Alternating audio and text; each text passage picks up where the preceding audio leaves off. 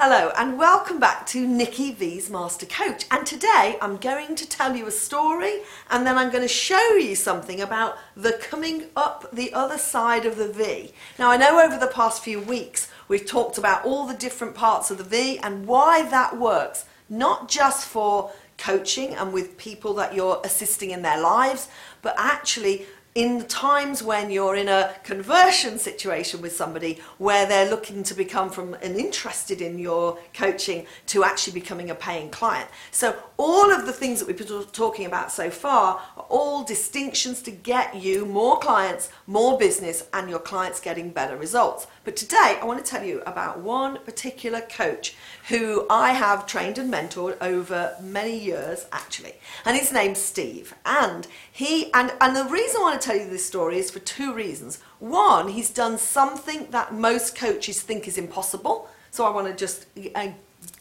kick that myth out of the door.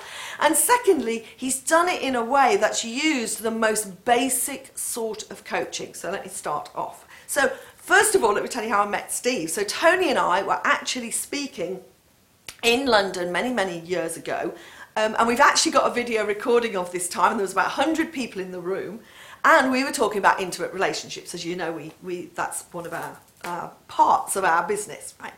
And at the end, actually, I remember my son, Nick, was at the back of the room and he was getting people signed up and booked in for coming to one of our seminars. And he came up to me and he said, "There's a guy just come up to me and he wants to book for the seminar." Now the seminar was like 997, I think it was £1,000, right? And he said, "This guy's given me £10 and said, can he pay you the rest when he gets there?" Well, of course, I've kind of gone to go, "Don't be ridiculous." And he's gone, "No, you are going to love this guy. He's absolutely amazing. He's just a one-off. And he's from the East End of London, and he's he's a Barnardo's boy, which means that he actually, didn't have a very good upbringing, didn't have a very good experience in his upbringing, where he was in Barnardo's and he was in, the Borstal, and then he was in prison, and he had this kind of upbringing. And he came to our relationship seminars, and then he came back and he said, "Look, I know you and Tony," Nikki said, "you train coaches." And I said, "Yeah, we do, and we mentor coach." He said, "I want to do that." And he was actually taxi driving at the time. And so he actually did pay the 997 for the seminar and for many other seminars that he came to with us. And then he actually paid to come and be trained to be a coach. So what was so fantastic is, as I say, he's got this kind of background, and he then went out into the world, as many of you do, with you've been trained as a coach, and many of you have a certificate. Now Steve trained with us, and in those days we didn't even give a piece of paper, we didn't give a certificate, and he went out into the world to coach people and to wanting to make a living out of coaching. And actually what happened was he still carried on taxi driving, and he used to have a few private clients and he charged them a little bit, but he kept going back to us saying, "I need to learn more, I need some more mentoring." And then he was at the spa one day, because he's a bit of a fitness kind of guy, and he's at the spa one day and he's in the jacuzzi or something, right? I think the sauna or the jacuzzi, and he's sitting next to this guy, and this guy says, "What do you do?"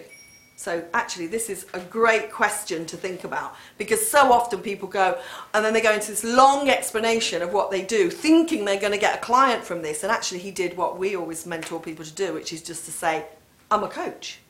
And the guy's gone, "Great." He said, "Because actually I'm head of the council of the part of London which has the worst statistics for knife crime and teenage pregnancies, and we're having such a load of hassle from the government because they want us to find some way of getting these statistics, getting these young people, these kids, out of trouble and into a better life." But most importantly for this guy at the head of the council, he's going "I want to stop the government giving me grief because my stats are so bad." So he said to Steve, he said, "Could you come and help me?" And of course it was the perfect clientele for Steve, because they were difficult teenagers, difficult people who were in trouble with the law, things like that, everything he'd ever been through. But of course now he's out the other side in his 30s and actually trained as an incredible coach. But the guy sort of said to him, "So what qualifications do you have?"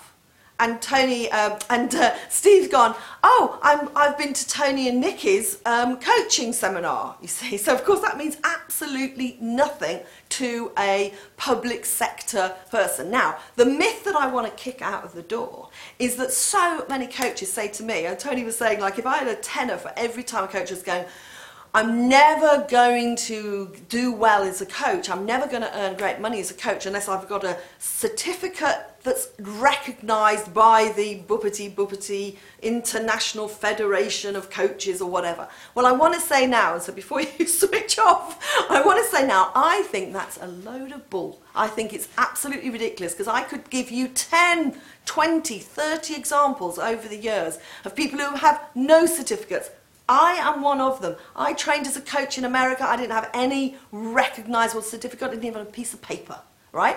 And Steve didn't either. So he said to this guy, well, you know, I trained with Tony and Nikki V. And the guy's gone, oh, you know, I think that's going to be a problem because we're not supposed to have somebody who hasn't got a certificate. He said, but let me see what I can do.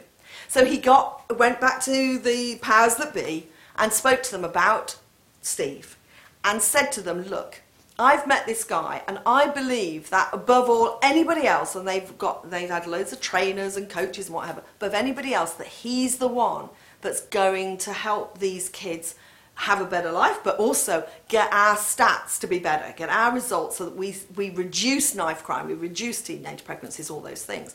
So he went to the powers that be and he said, look, I want to use this guy. And that's what I say to my coaches all the time.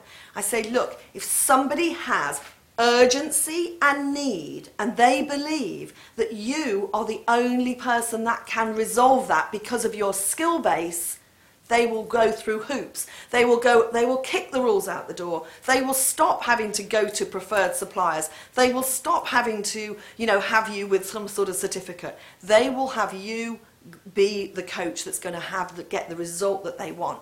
And this happens across the board, in public and in public sector, private sector, with people in their private lives, with people in their corporate lives. It works every time. So it's down to you as a coach to do what Steve did and to actually get over to this guy by the questions that he asked him, by the way that he explained how he works with people, for this person to have so much urgency and decision that they wanted him to do it, that they came back. And they came back to him with this marvellous suggestion. They said, look, we've got 50 kids. Could you start with 50 kids? And he said, yes, of course, I'll start tomorrow. You know, they said, when can you start? Well, of course, Steve's gone, yeah, I'll start tomorrow, right? And they paid him something like $48,000 a year in the first year. And he did it, and it was amazing. And in the second year, they gave him 200 kids, and God knows how much money they're paying him for all that. It doesn't matter. The fact of the matter is, he is now full-time coaching with kids who have problems, with the very people that his niche is, for the very people that he understands the most. People say to me, how do I choose a niche? I go, whose problems and challenges do you understand the most? So if you're there today going, well, I haven't even really got a niche yet, Nikki, that's the question to ask yourself. Who do I understand? Whose world am I most familiar with? But also, importantly, whose world do I know, because I've worked on myself and because I'm now a coach with these great skills, which is the person that I can assist the most? So I wanted to just tell you that story, as I say, for two reasons. One, to kick this bloody myth that we have to have this certificate with that's recognisable, which is a complete load of bull, as I say. But secondly, to show you how, because he presented himself in that way, he showed up in the way that was amazing. And knowing Steve as I do, he will have used leverage. Now, we covered leverage last week. So if you didn't see that last week, go back and watch it. It was a whole video on leverage. And just to remind ourselves, Tony asked Steve the question. He was on the phone to him recently, and Tony asked Steve the question, you know, if there was one thing that you know that you're using that's really getting the results, what is it? And Steve used the word leverage, right? So as I say, we did that last week. But what my hallucination is that Steve spends 80, 90, maybe even more % of his time asking questions that are down here. So another little story that I've got, which is incredible, was I may have told it before, so I'm going to give you the absolute shortened version, was of a lady who was at a networking situation, and she's literally walked up to a guy, and the guy's gone, hi, he's got manager director, she's got coach on her badge, and she's walked up and she's asked him a few questions. She's gone straight down here because she's gone, how's it all going? He's gone, not very well. And she's asking, what's going to happen if you don't get this handled? Which I'm going to hallucinate is exactly the same question as that Steve will have asked this head of this council. He would have said, what's going to happen if you don't get this particular problem happened? And what the guy said to this woman in the networking thing was, I could lose my job. And I'm going to hallucinate that that could have been very much similar for the guy that Steve spoke to. So the key of the whole thing today is to be keeping down here in terms of the questions that you ask are ones that are either saying, what's not working, you'll remember, yeah, or what's going to happen if you don't, or all those kind of things which are going to just keep somebody in the problem, in their mind, and then because you've asked them the questions about the problem, that you are then in their mind as the only person who can help them resolve it, which is the absolute antipathy. And you're probably wondering, why has she put a curly line at the top in blue? It's because I call this a warm bath. Because what it is you're asking questions that take people up. Now, there is a place for questions here, right? And I'm not going to talk about them today, but they basically are, how is it going to be good questions? How can you do things differently? What's going to be the impact in the future if you do this well? All those things are like what I call blue sky questions. And that's why it's good that I've put them in blue. So what happens up here, and what happens with most coaches, this is what average coaches do, is they ask nice, warm bath, little cozy questions that don't get people to really think about their problem, and most importantly how bad it could get if they don't get this resolved. And that can be in any part of coaching, just as I said before. What they do is they do this, or they just do this. Basically they ask them questions about their problem, and then they ask them, well, what could you do differently? And as I always say, these questions here are not worth paying for. They're helpful. They're not even helpful to somebody who's not having a good experience. They're slightly helpful, and they're definitely helpful once we've gone through this mire, okay? But so the moral of the story today is that A, you don't need a bloody certificate, and B, you actually need to recognise that you need to get deep with people. And it's that deepness, that connection with them, where you're there with them, asking them questions about their problem, that's going to get them go and get the money, get themselves sorted, go against the rules, and actually have you as a client.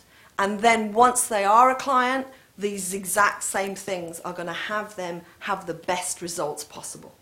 So that's it for today. Please keep sending your emails, keep sending your questions, pop things in the box, whatever. I know some of you have gone to some of my complimentary courses. Please keep letting me know how you're going, and if there's something that you're finding challenging, let me know and I'll do a video on it. So from me, Nikki B, to you, have a great week and see you next week. Bye bye.